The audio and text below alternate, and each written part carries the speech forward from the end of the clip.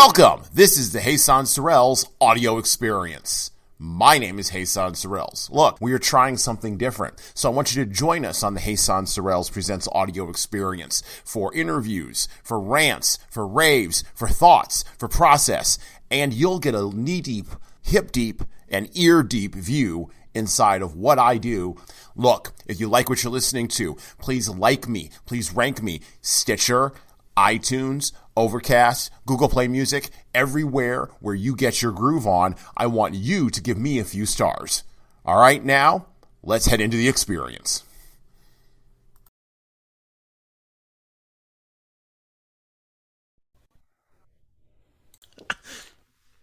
So we're just going to start recording. This is kind of the thing. We're just going to start. So yeah, welcome to the show, SJ. How do we pronounce your last name? How is that? How would the listeners pronounce your last name? Barakony, 4 syllables phonetic. Barakony. All right, cool. Give them the phonetic spelling for all of those AI listeners out there. So yeah, wanted to have you on the show today because we've been talking about a bunch of different stuff, on this podcast lately. So this is not our big boy podcast. This isn't, the big one that we do. This is more of a sort of grab bag. This podcast is a grab bag, the Jesan Sorrells audio experience. So this is where I talk to interesting people and try to suss out some things for them, for our listeners, usually for an hour, sometimes a little bit more, sometimes a little bit less, whatever. So we'll see where we go with, where we wind up with this today. But you and I got connected through Lunch Club, which is an interesting little platform. And then, actually, no, I got connected to a guy named Joe, and then Joe connected us, and I connected Joe through both Lunch Club and through a networking platform. So that's kind of how we all got connected and are now here. So tell everybody a little bit about who you are and what the Education Sherpa is, and what do you do? Absolutely. Well, first of all, I am grateful for the opportunity, and as is my goal, is to serve, to solve, and to share. So we'll flag this one under the share, and trust that I'm also serving as well. So again, I am SJ, which is my name, and it's not initials. And then we already heard my last name. So who am I? I like to do my best to answer that without a whole lot of professional veneer, a little bit more about, make myself a little bit more, a little more personable. So I would use these words. I am committed. I am a people person. I believe in leadership. So I am a thought and a servant leader to the best of my ability. I am a big supporter of families, although I do not presently have a family. I am single without kids, but I am blessed that my mother and father are still alive and well, and I have no siblings. I am a believer. I have faith. And then I would say the last word about who I am is I am a big believer in entrepreneurship and how it feeds lifelong learning and how lifelong learning feeds entrepreneurship. So that would be some words for the who. Now, when we get into the what, there's some how components as well. So what exactly is a Sherpa? I think maybe we start there. A Sherpa is a guide, a trail guide, if you will.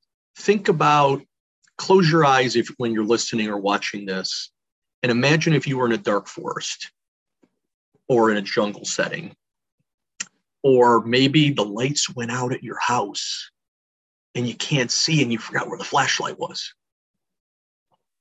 You need a guide, right? You need someone to light the trail, give you a pathway. That's a Sherpa. And I am the Education Sherpa. Now, I'm blessed that I know a couple other Sherpas in my professional network, and they have other focuses where they are exactly that in a different modality. But in my case, I define education as drawing out from within, highlighting what's already in someone. That is the classic Latin definition of education, which regrettably the Western world has completely lost over the past century plus. So I want to restore that concept of education to honor the ancients who left it with us, because we can absolutely use that in the present and the future without being labeled as nostalgic, if you will. So the Education Sherpa delivers 4 highly customizable, flexible solutions. And I can cover anything from an individual person, such as a single parent, such as a college student. Perhaps it's a self-employed person, a side hustler, a gigger. I can work with families of all sizes, so households, homes, parents, grandparents, guardians, and kids, grandkids. I can also work in groups with business people or with groups of parents or teachers. And then I also do a niche form of consulting, which I label as the future of work, which is informed by the future of education, because those two are interdependent and they feed each other. Just like I believe lifelong learning and entrepreneurship feed one another bilaterally, I believe the same thing for future work and future of education. So that's what I'm doing, is I'm delivering any of those 4 solutions as a part of my serve, solve, share framework. So that is the Education Sherpa. All right, so there's a lot there to unpack. There's a lot there to kind of go through. So let's start with sort of how did you discover this? Because I'm sure young SJ wasn't waking up in the morning going, "Hey, mom, dad, I'm going to wind up being an education Sherpa. That's going to be my path." And I'm sure if you did wind up saying that, I'm sure little SJ did wind up saying that. So I'm sure that your mom and dad were like, hey, would have been supportive, right? If you had said, hey, I want to be the education Sherpa. So how did you wind up in this space and doing this work? Kind of walk us through in a couple minutes, walk us through this path to how you got here. Would be my pleasure. Something that I believe, and depending on who in your audience is going to be downloading, listening, watching this, or perhaps it's someone new. Something I believe in strongly as part of the future of work is so-called career paths, or I would prefer to see a lot more people call them callings or vocations. Okay. I think it's a higher plane of consciousness and awareness. So whatever you wish to call them, career path or callings, vocation, they're no longer linear. Mm-hmm. Neither was mine. Right. So we'll trace it here with some, we'll do a little treetop skimming, and we'll hit a couple key turning points for you all. Yeah. So when I was little, smaller, middle school, high school, mm-hmm. I can still remember, and this will show how nonlinear it is, even for a Gen Xer like me. So if you're a millennial Wire or a Zoomer out there, it's even more squiggly. But I said, mommy, daddy, or mom, dad, as I got older, mm-hmm. I want to be an astronaut. And then it was, I want to be a firefighter. And then eventually it's like, I want to be a millionaire businessman with a mansion. Okay. So these are some of the things that I'm talking about back then. And then a couple key things. First, my father sold his self-employed solopreneur business that he ran for almost 20 years when I was in the beginning of high school. Mm-hmm. So that was a turning point. So I didn't have any place to land in a family type business, AKA Gen 2, version 2, when I got done. Secondly, all the collegiate stuff started to flood in, and this is dating myself. This is back before the internet. So it was all sent by, oh my goodness, snail mail, postal mail. So So I got I deluged. got most of my approvals by snail mail too. So I mean, like, yeah, I think we're both in the same spot on that one. Yes. So again, if you're a Y or Zer, you're thinking these two guys are old. Yeah, well, it's fine. But so anyway, so that was another turning point is I got led down that path and I eventually picked a private liberal arts institution. And I don't mind giving them a shout out to OWU is how you pronounce it. Um, and then when I got there, the other turning point was, and I found out years later that this is just baked into the collegiate cake, is they oftentimes do not know because they're insular, they're in a bubble. They don't know how to talk about entrepreneurship in a college setting, at least back then. It's getting better now. Yeah. But so I got led into, oh, you need to have a resume. You have to go to job fairs. You need to test your interview skills. So knowing that I didn't have a father I can go work for, I followed that path. And it led me into my first frustrations, which were applying for positions and hearing back something along these lines. And raise your hand in the audience or nod or whatever, or comment on the video when this is posted later. Tell me if you've had this happen to you. You have great qualifications, but no experience. Oh. We love all the activities that you did in college. It looks like you are a very, very well-rounded person, but we are looking for X amount of years. That's right. Well, So, yeah, go ahead. not to interrupt you, but like the writer Peter Thiel talks about like how this is a sign of indefinite optimism that we have in America, right? He writes about this in his book, Great Book 0 to 1. I quoted from it extensively in my book that's upcoming. You know, it's this idea that we know the future is going to be good. We're optimistic in America, but we're not quite sure how we're going to get there. We're not going to make a plan. So, you know, we're just going to go do every single activity we can do. We're going to do every single, we're going to take advantage of every single financial opportunity we can. And we're going to be this grab bag of wandering generalities, and maybe somehow we'll wind up at the future. And that's his main knock against higher education, is that it's this wandering grab bag of stuff. Now, of course, the irony is Peter Thiel did the initial 0 to 1 lectures at Stanford. Peter Thiel graduated from Stanford, and so there you go. But I mean, like, I think everybody's kind of at the moment where like they went click, the light bulb kind of went off in their head about how higher education, and this was usually in the 90s, how higher education maybe wasn't matching the promise of what was actually in the real world. Exactly. So my story, and I'm a fan of Donald Miller's framework, building a story brand. So my story is I was hoping to be a hero, right? That archetype, or find a hero that I can follow, but I was running into brick walls very early. So here I am in my early 20s. I had put all this time into a classroom. So we were wrapping up 17 years in a classroom. And I'm getting this kind of stuff back. And that was an early sign something was not right. Yeah. So further seeds were planted for what became the Sherpa. Then I go off, and for roughly 15 years, I run through 3 separate industries in the corporate world, aka W-2 land, where someone else is paying your freight. Mm-hmm. And that included wage work as well as salary work, bonuses. The only thing I did not do in those 15 years was work for or get any commissions. Mm-hmm. So 3 of the 4 common ways you get paid by other people, I went through. Mm-hmm. And all 3 of them have their own drawbacks.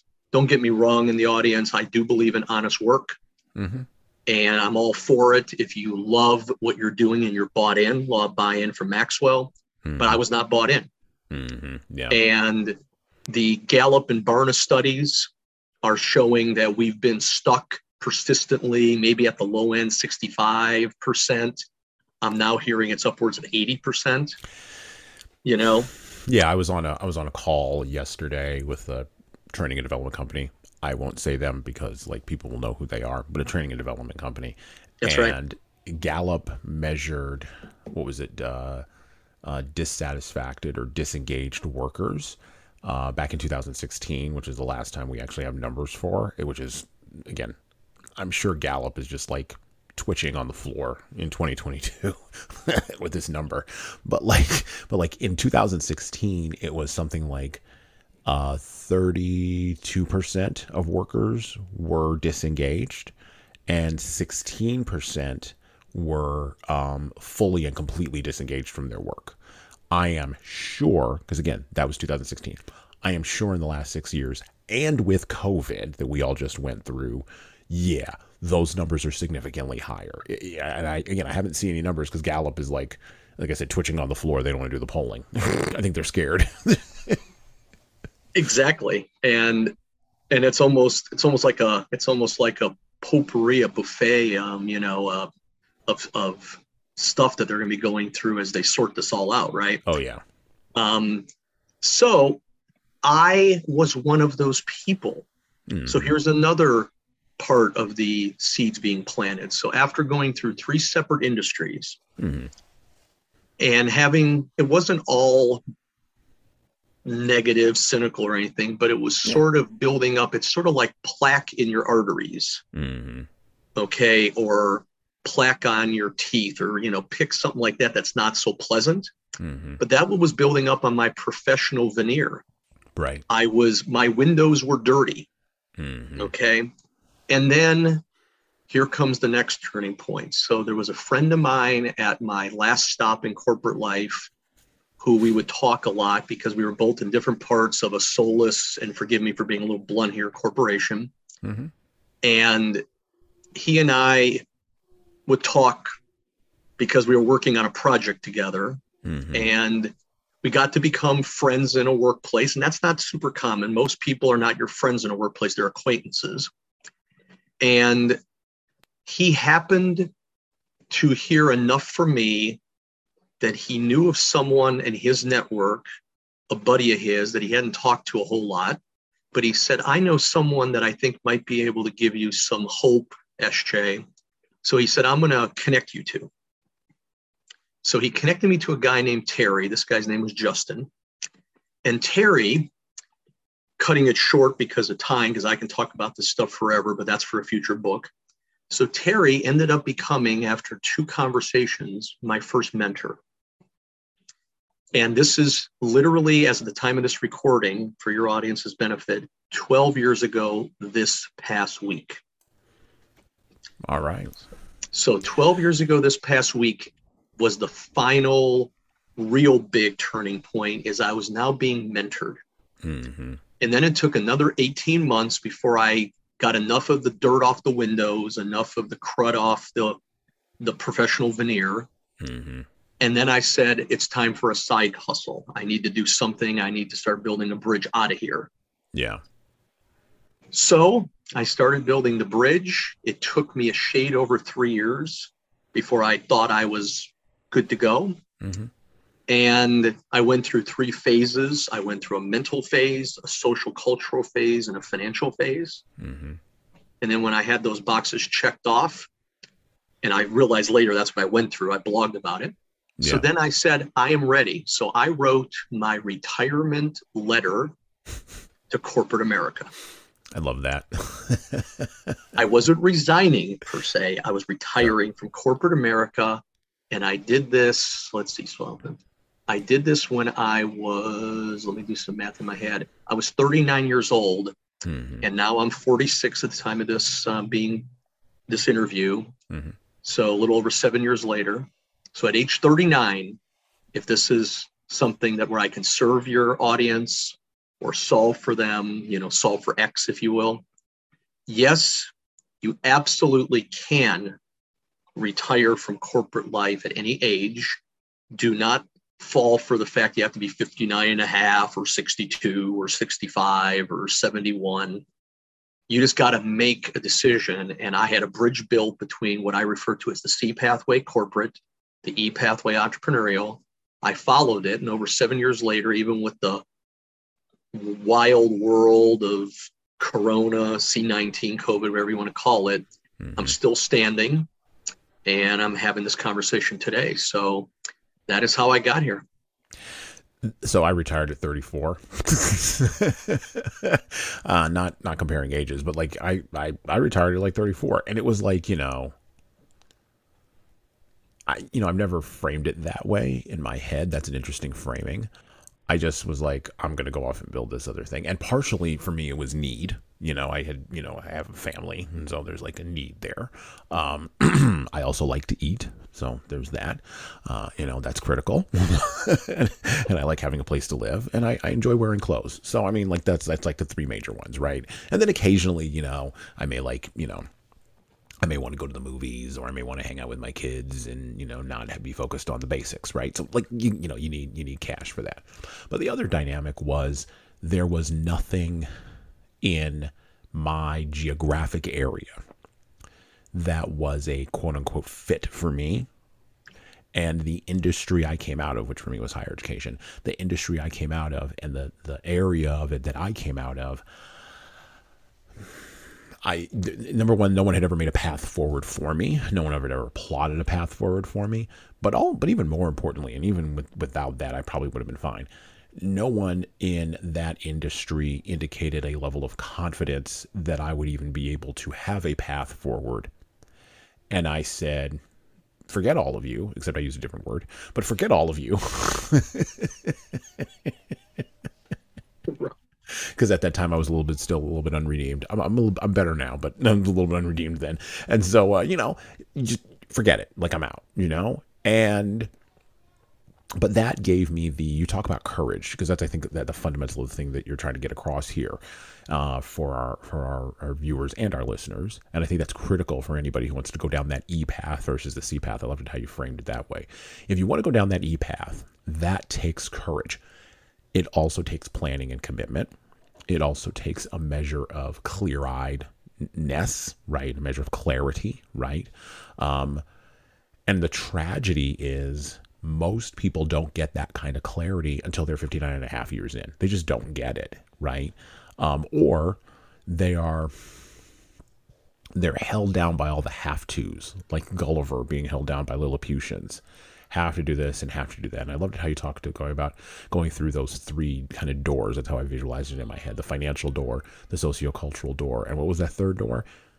Mental. Mental, right? The mental door, right? Okay, exactly. Yeah, the mental door. So, and for me, at least from my perspective, the hardest door to go through is the mental door.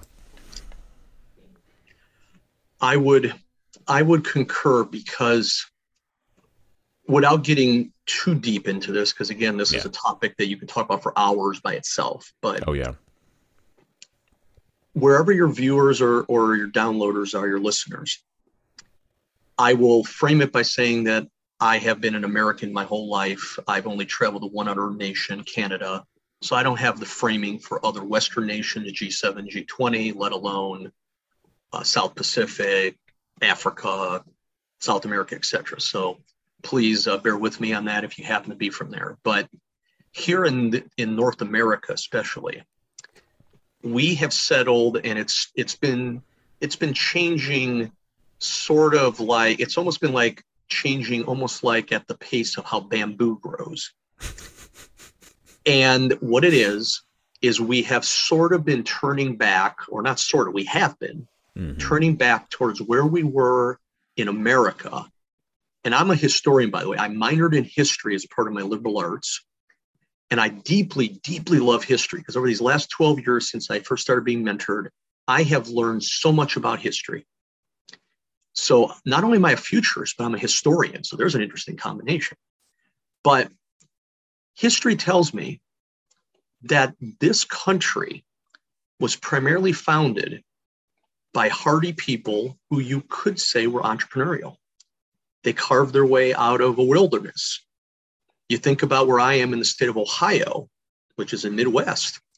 This was carved out as one of 5 states out of the Northwest Ordinance, which used to be just a bunch of swampland and forest and, and we lost that because we went through a change called the Industrial Revolution. And the Industrial Revolution spawned, and this is not well understood, 2 back-to-back industrial eras. The first Yeah. one was the factory era, where people would go to an urban center primarily and clock into a factory. Yep. But then here's the one that's the least understood. Then, especially after the war and after demobilization, we entered what William White referred to as the organization man era, Oh yeah. or The man, woman, if the again, or person, if you want to define it that way. the gender But neutral person in the gray flannel suit. exactly, exactly. So pick your favorite, but the book is called The Organization Man by William White. Yeah. And we entered into that era called the white collar or the corporate industrial age, where people were being literally fed on a conveyor belt out of classrooms, not Right. into factories now, Right. but into office buildings. Office So Space. It's the movie Office Space. Like exactly, it's that movie. great movie, by the way. Oh my god, I love that movie so much. I watched it twice recently because it's very inspirational. If you have a downtime on the e-pathway, watch that movie. You should. Yeah. So I ended up, because I'm a Gen Xer, boomers were sort of caught between the two, but Xers were almost exclusively in the corporate industrial white collar age. Mm-hmm. So when I mentioned earlier to your audience that I went through 3 industries, all of them were in some way, shape, or form white collar. Yeah. Management, if you will. Okay. So that was also informing part of my journey, was looking back now through the eyes of the Sherpa all these years later and saying, okay, so that is the development of this nation. And we lost our way when it came to the e-pathway, because you used to have artisans who were all independent. You think about the Western era you've seen in certain movies. You had a blacksmith, you had a guy who cut meat, you had a guy who ran the cannery, et cetera, et cetera. And that was the way we did it. Or you could think of my father's, and I'm going to honor my father for a minute here. Mm-hmm. My father's birthday is in about a month, so I'm going to honor my dad. Mm-hmm. One of his favorite shows of all time was Little House on the Prairie. Oh yes, Laura Ingalls Wilder's big books. Yeah. Exactly. Yep. So I did not like that show growing up, but now I deeply appreciate it because it was talking about, think about it, they ran one of the earliest phone systems with that Oh yeah. hand crank system, right? But guess what? It was a family enterprise Mm-hmm. in Sleepy Eye and such. So we lost all that to some very great degree. So part of what I am doing is shining the light again, the trail guide as the Sherpa, to say that we can get that back, one household, one individual at a time. And again, if you want to stay C, or if you want to go into the A academia pathway, or even the public service, which I refer to as the S for short pathway, that's fine. Adam Smith says in Wealth of Nations that you have to have a division of labor to be a healthy civil society. So I'm fine with that. But again, it's all about, are you getting joy out of your work? Is it more of a vocation than an occupation to you? And that also informs this ongoing journey that I'm on. And again, that is where we sit today as we record. So when we think about this, the thing that I think of, and it's ironic that you brought up westward expansion, because, well, not ironic, but it's interesting that you brought up westward expansion, because I'm actually reading a book right now for the other podcast called Slouching Towards Bethlehem by Joan Didion. And she has an essay in there, second essay in there is called, it's called a John Wayne or something like that. And I think of the Paula Cole song, where have all the cowboys gone? That's the thing that always rests in my head, where she has that line in it, where is my John Wayne? And the myth of John Wayne is tied so tightly, well, not the myth of John Wayne, the myths that John Ford built around and inside of the container that was John Wayne as a symbol of American masculinity in the 1950s and 1960s, and then waning in the 1970s. And by the way, this is why, and I'm also a movie guy, this is why the Western genre doesn't work anymore in America. People don't understand why it doesn't work. And I know the reason, if anybody wants to hear it. The reason why is exactly what SJ was just talking about here. The reason why the myth of the westward expansion, and the myth of the West, and the actual fact of the West doesn't stir people's hearts anymore is because, as he was saying, through industrialization and organizational, corporatization, we have lost the not lost. We have sought to, I would say, minimize that path, that entrepreneurial path. And he's exactly correct. Look, I'm a historian too. The people who came to this country were people that wanted to get, number one, you had to have guts to get on a boat. And we underestimate this, by the way, by quite a bit. You had to have the guts to get on a boat first and leave your own country. Then when you got here, you had to have the guts to stay here.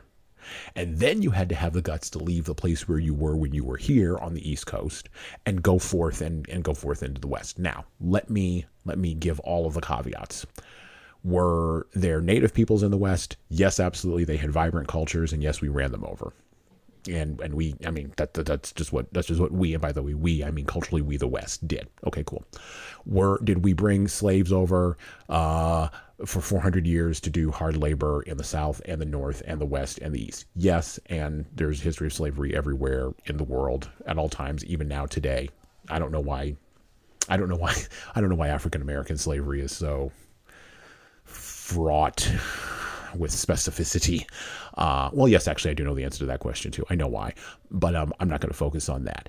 I'm just giving the caveat. Yes, we had that. Did women and other minorities, were they not equal in a feminist late 20th century, early 21st century sense? Yes, absolutely, for sure. And so what? Like, the thing is, when you actually go and you look at what, and again, you're a historian, and I'm an amateur historian, but when you actually go and look at what people did, and when you actually go and look at what people wrote about what they did, like, I'm reading other things I'm reading right now. I'm reading Black slave narratives, and I'm also reading Booker T. Washington's Up from Slavery, and I'm reading W.E.B. Du Bois' Souls of Black Folks, as I'm preparing for another podcast that's happening, further down the road. I'm also reading works by Laura Ingalls Wilder and Pearl Buck, who went further west and then she went east. But like Pearl Buck and Virginia Woolf, like, there have been these people who have told the story of all those underrepresented folks in the culture, and they believed fundamentally in the West, in this idea of westward expansion, that there's always a new horizon to achieve. There's always a new goal to accomplish. And I think actually that's why we have a lack of cultural confidence in America. I think that's what we've been experiencing for the last 20 years. I think 9/11 really screwed us up. It really did. And I don't think the ripples have fully gone out of the pond from that rock being thrown into it. Well framed. America goes through epochs. It goes through cycles. There are multiple thought leaders, and because we won't be able to get into all that today, but there are multiple thought leaders that I have encountered over now 12 years. Well, next month will mark 12 years, because my first mentor was this month.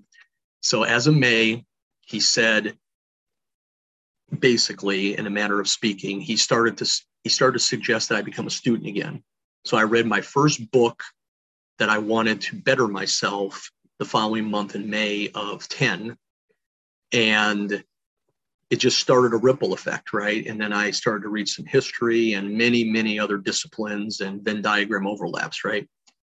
And along the way, I have run into a lot of the stuff you just discussed. And I'm nodding my head back here because it is absolutely the case. There is certainly, how can I say this?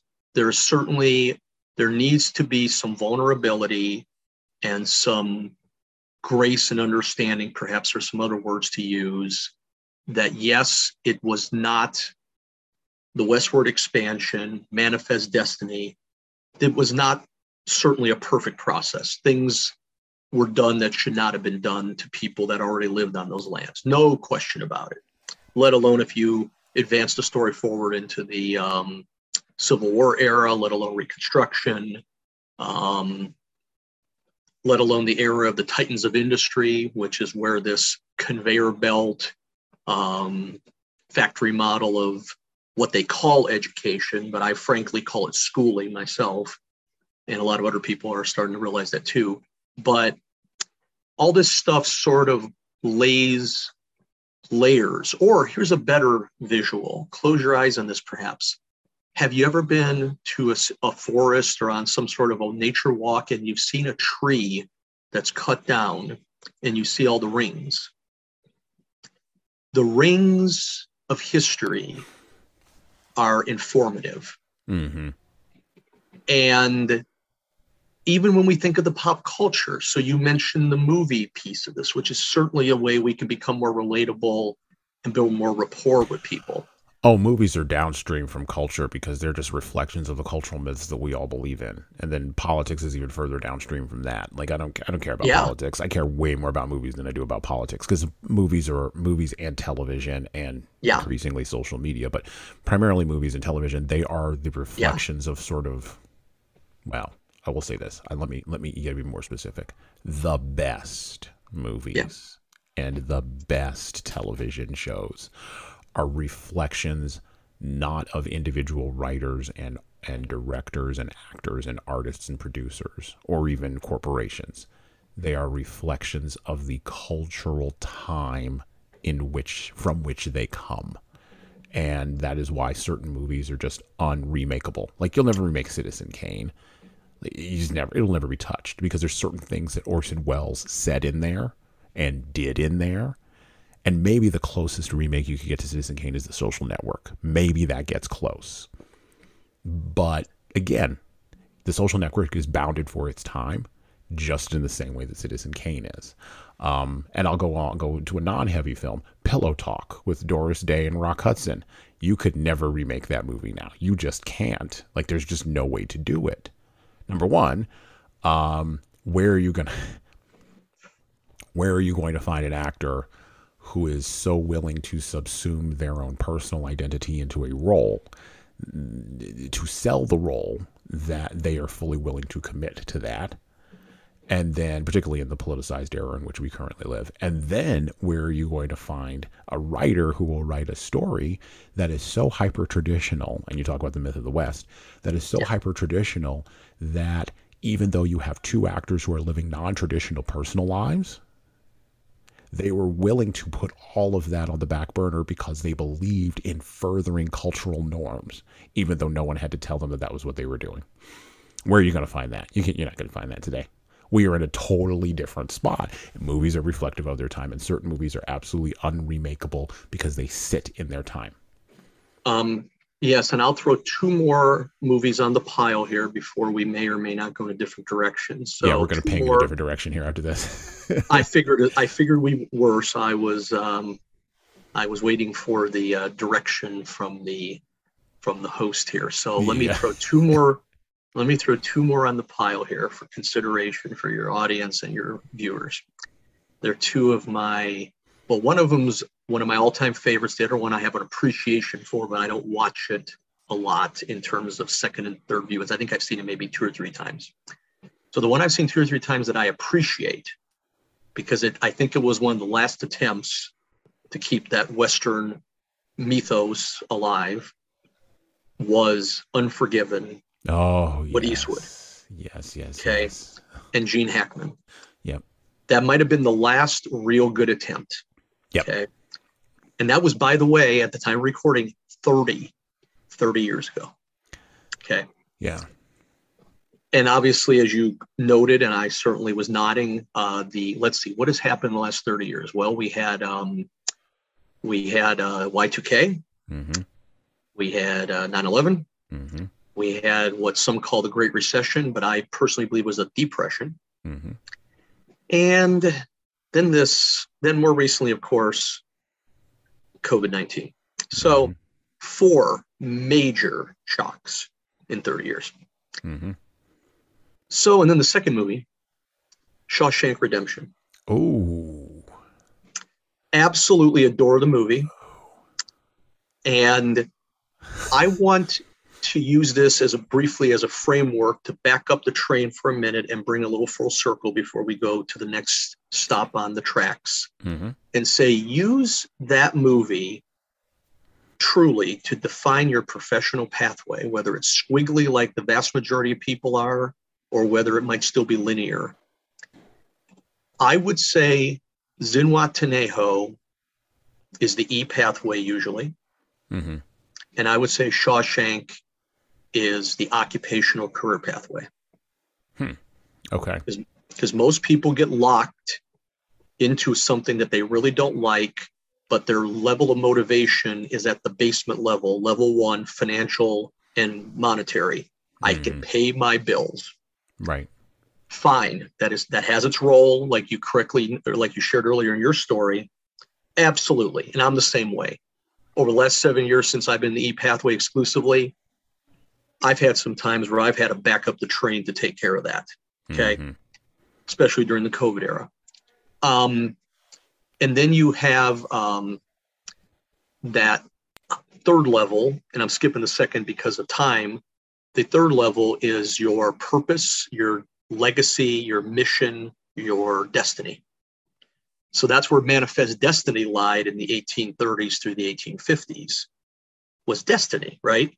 They had a clear purpose, they had a mission. They were going to go westward expansion, Mm-hmm. and they were going to build upon their forebears, including Lewis and Clark. Okay. Mm-hmm. So, as too many people in the industrial revolution with the two eras back to back the train up into the first level, which again is financial material, greed is good and all that stuff. They ended up being stuck, and most people got stuck in Shawshank. And Mm-hmm. even if they had even if they were like, even if they were like Red, who eventually woke up to the realities, Mm-hmm. um, or they were like Dufresne, who already was awake and he was talking about hope and such and things where, it's like, what are you talking about? Don't do that. You're in Shawshank, right? Mm-hmm. So I'll leave your audience and viewers with that and see if it might be a spark to them. Yeah, go check out Shawshank Redemption. I love that movie. And I use it in when we do training and development work with my consultancy. My other quote unquote real job, whatever that may mean. Uh, the thing that I do. But we use that as an example of one of the five narratives that is represented in film that leaders hear from their followers that they have to be careful to listen for. And it is representative of a stranger in a strange land story. And I'll just kind of leave you to sort of think about that a little bit. And then I want to put a pin in on Unforgiven, and then I want to ask you a question about mentoring, and then we're going to kind of turn the corner and close because you mentioned mentoring several times, and I want to talk about that because I think that's very valuable for folks who are seeking to develop as leaders. And I also think there's very few real mentors floating around out there. Unforgiven. So Clint Eastwood's best Western, bar none. But I would assert that in the 90s there were two other good ones. There was Tombstone, with Kurt Russell with that giant handlebar mustache and Val Kilmer hamming it up. But it was just a big fun, like yelling, screaming old school Western. And then I would say maybe the second one was Kevin Costner's version, interestingly enough, of Wyatt Earp. And it's taken me a long time to kind of appreciate that one. But you can't get funding for that sort of film today. You just can't. That's why, it's moved to streaming, and it's like Tombstone, or not Tombstone, but to Yellowstone now, and all that kind of stuff. And I'll just leave that at there. So that's my two points on that. And yes, I would recommend watching all of those films again for seeing the kinds of things that SJ and I are talking about, the history, the layering, the cultural myths. And again, it's easily accessible. It's worth 2 hours of your time. Turning the corner to motivation and mentoring. I'll frame my intro this way, my intro to the question this way. So most organizations offer something that they call mentoring, but they really mean coaching. And they misuse those two words, or they overlap them, or they never use the word mentor, or they never use the word coach. They just sort of throw people into relationships with each other, increasingly with artificial intelligence, which is a bad move. But and behavioral based algorithms that match people up based on data, which is not a good move. Building relationships based on data doesn't work. And by work, I mean self-sustaining and productive performance. You're not going to get that in an organization or in a culture by matching people based on data.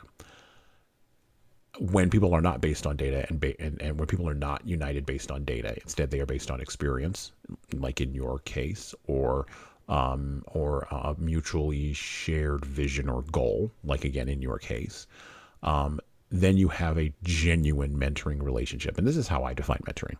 A mentor is a person who cares not merely about your career, but about your life, the whole person that you are. Inside of work, outside of work, they will invite you over for a barbecue to their house. You will have to invite them over to a barbecue to your house. They will meet your family. They will meet your friends. They will learn who you are. You will do the same thing with them, and they will also in that relationship, they will challenge you to go further than you ever could have gone in your life, and they will, like you were just talking about, set up challenges for you. And when you get stale, they will set up goals. And here's an even more important part of that mentoring piece, because what I've described, most people will hear that and they'll go, well, that's just a friendship. Here's the difference, though. Friends won't always call you out when you fail on your goals. Many times friends will enable you when you fail on your goals. They'll be like, well, it wasn't that bad. You should have. No. A genuine mentor will actually look at you after they've done all that friendship stuff and they're embedded in your life. A genuine mentor will look at you when you are making a decision that is not in your best career path interest or your life path interest and go, I don't really think you should be doing that. That's not a good move. Or what they will do is they will say, you missed your goal. Why? You're capable of not missing the goal. Why did you miss it? And it's not that they will stand in judgment of you or that they are an ideal, although very often the mentee may set up the mentor in their head as an ideal. It is that they are seeking to get you to be the best version of yourself. And they can walk the line between being agnostic and being engaged all at the same time. This is why I believe genuine mentorship, you can count, genuine mentors, you can count literally on your hand, one of your hands in your life, if you're lucky. The vast majority of interactions are coaching interactions, though. That's the vast majority of interactions. They're coaching, particularly at work. So I say all that. That's the framing. That's the convoluted framing. Okay. Now, here's the question. How do we find a mentor? How do we make a connection with somebody who is going to be able to grow inside of our lives? And then, over the long haul, what value has your mentoring relationship with your mentor had for you?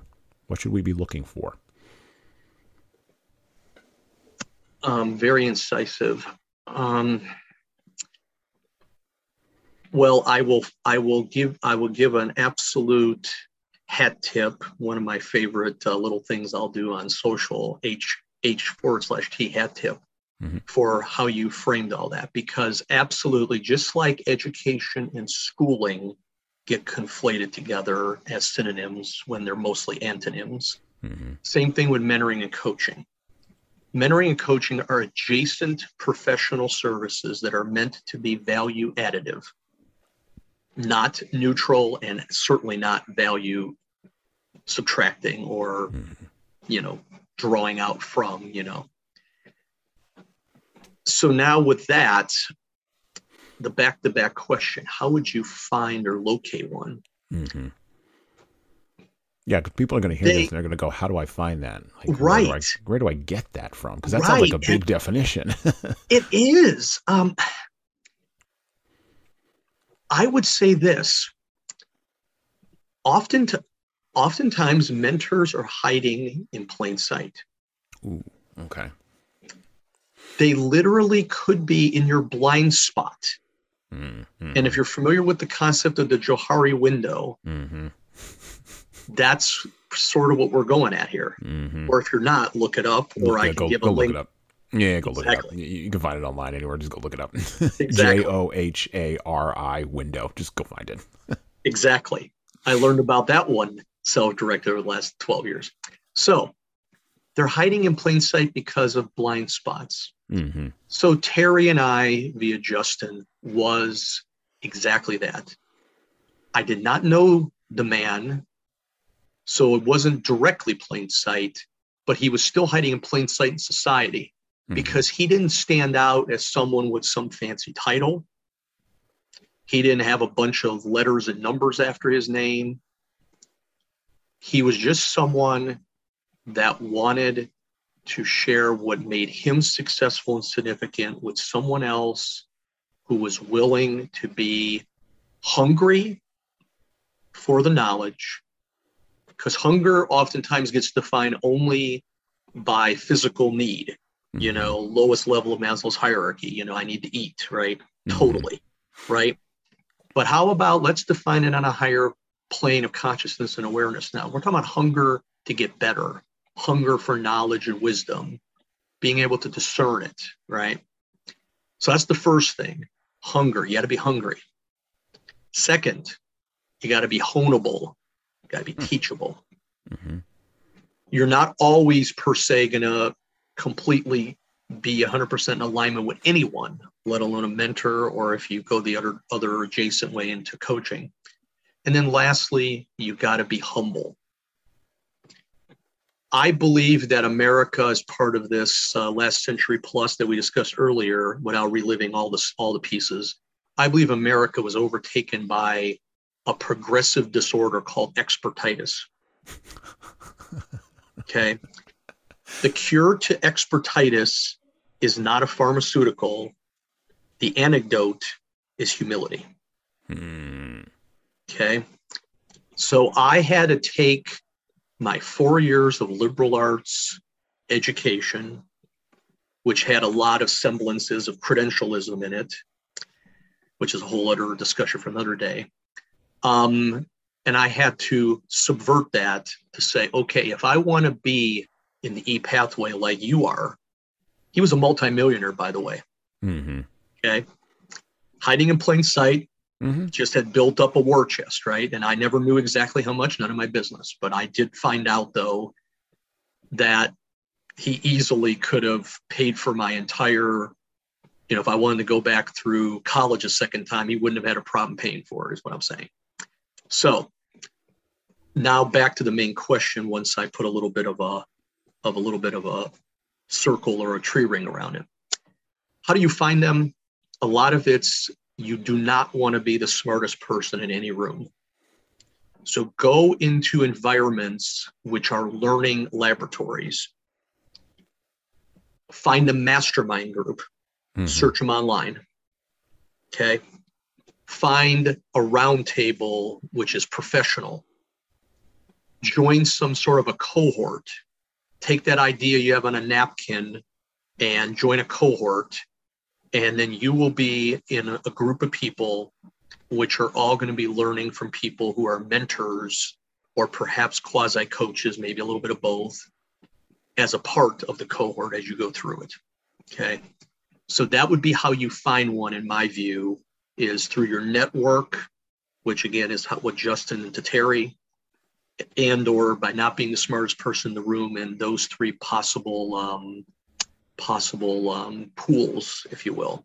You're jumping in deep pools here. We're sort of the Mariana Trench or the Pacific here, not your backyard above ground pool. And then your second question was related to what I learned or what I continue to apply, I believe is what you said, right? Yeah. What are the things that, as you have gone along, that you have continued to apply, not only from the mentoring relationship, but also from the entire experience?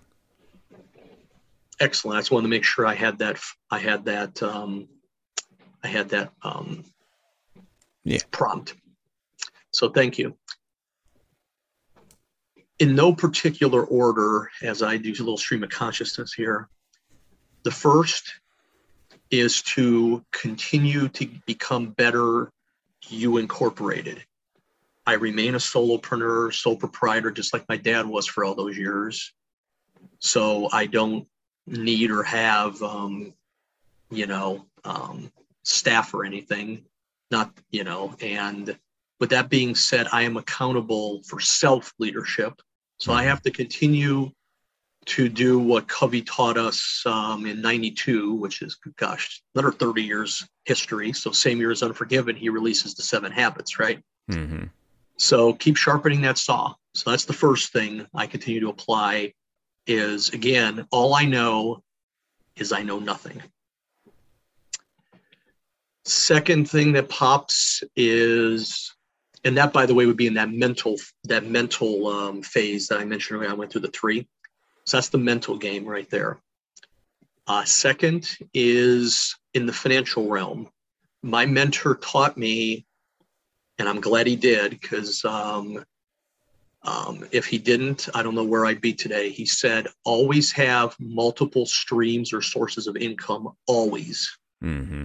No exception. So for your audience, for your viewers, the schooling system, the conventional collegiate post-secondary system, oftentimes are stuck in the second of the 2 industrial ages. They're stuck in that corporate one, and they continue to push the narrative of get a job or a career, and they never talk about the fact that what if that goes away?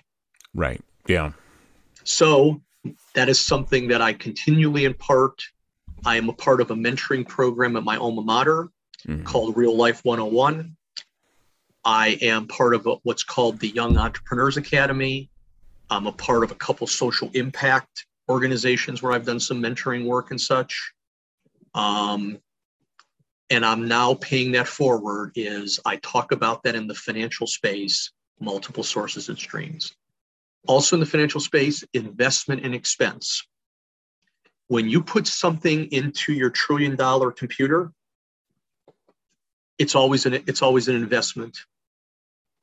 Don't be misled by the people who call investments things like stocks, bonds, tax-free munis, even more modern day crypto and such. Okay. If you are lifelong learning, self-directing your education like I have for 12 years, you're feeding this ravenous monster, and it's actually a good monster as long as you feed it good food. Mm-hmm. So that's another thing he taught me. And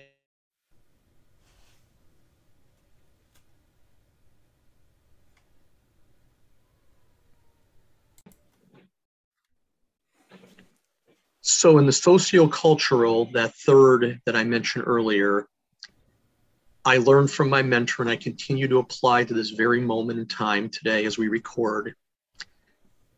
Be around people that uplift you. Be around people that want you to be better. Because I want to say it was John C. Maxwell, perhaps a few other thought leaders, talked about the crab analogy, the crabs in the bucket. Mm-hmm. If you are in a crabs in a bucket situation, which is a lot of the C pathway, by the way, they don't want you to get ahead of them. Mm-hmm. Because most C pathway stuff is still stuck in an Egyptian hierarchy, mm-hmm. where the pharaoh and all of the people that worked for the pharaoh, right? It's still, vast majority are still that way, right? So the crabs in the bucket analogy applies there. So this is where you do the anti, and you say, I want to be around people that want me to be my best self, you incorporated. So find professional associations, groups that you can be around, be, online, virtual, in person, whatever, to uplift you. Because I have come as the education Sherpa to define true organic education with 4 E's.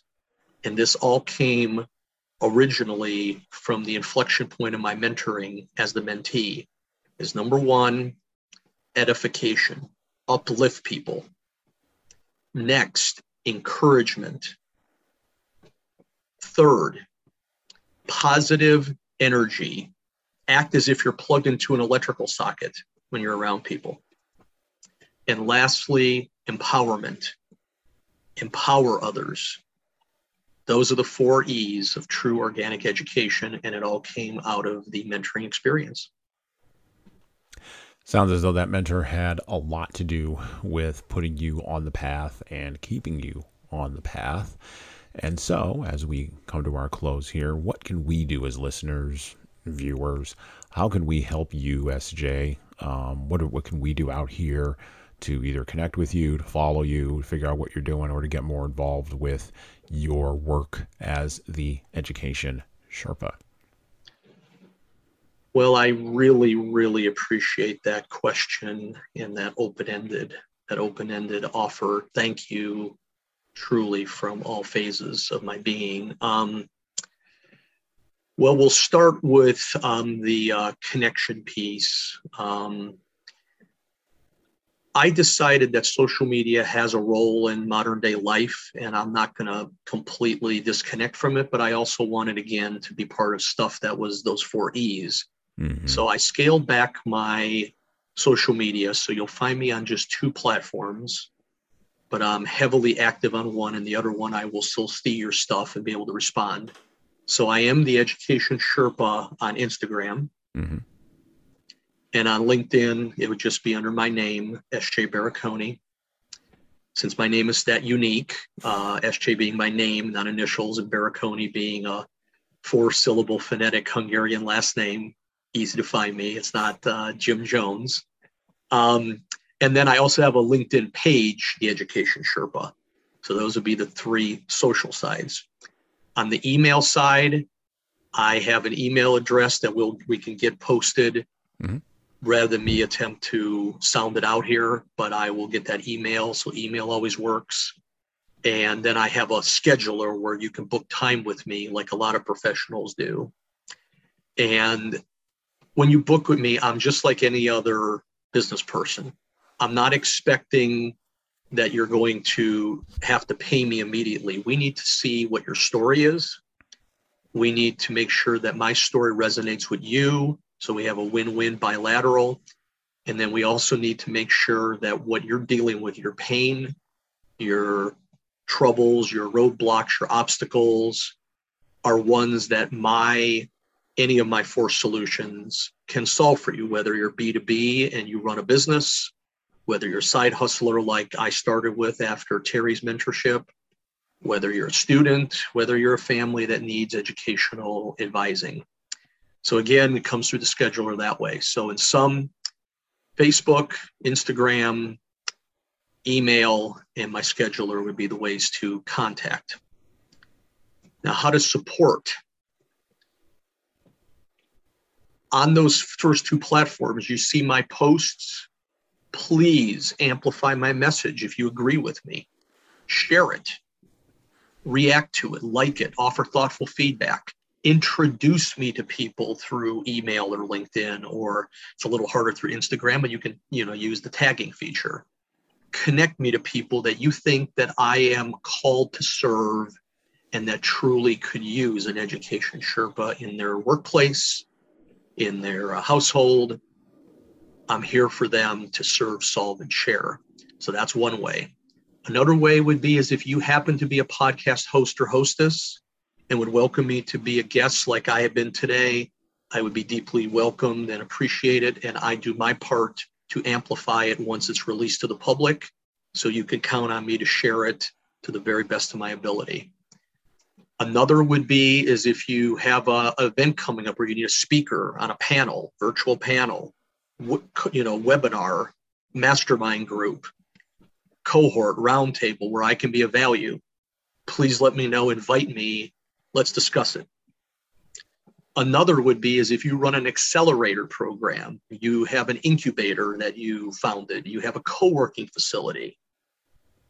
If you want to work with me, I can help anyone that comes through your facility, either in a group setting or individually in some way, shape, or form. Or maybe you run a cooperative in a home education world, or you want to start a micro school, or you just want to do straight on home education on the more B2C side, or you are a church leader and I can help the families in the church through the family ministry or something. That's another way. So all of the above are ways that you can get involved in my vocation and my mission as the Education Sherpa. And whatever way it ends up, know that I am very grateful and thankful that you listened, that you watched, and that you were willing to connect and to be supportive. Awesome. So we will have links to all of S.J. Barakony's social, and we will have the email where you'll be able to get a hold of him in the show notes below the player, as usual, on the Jesan Sorrells audio experience. Everywhere where you hear this podcast, Apple, iTunes, Google, Stitcher, Spotify, everywhere you hear it, including all the minor platforms. So I want to thank SJ for coming on today. I really do appreciate it. And it was very insightful, and I think we had a great conversation. And please, again, check out his work as the Education Sherpa online everywhere where you hang out. Thanks, SJ. Thank you. And it was a pleasure and an honor to be able to serve, solve, and share.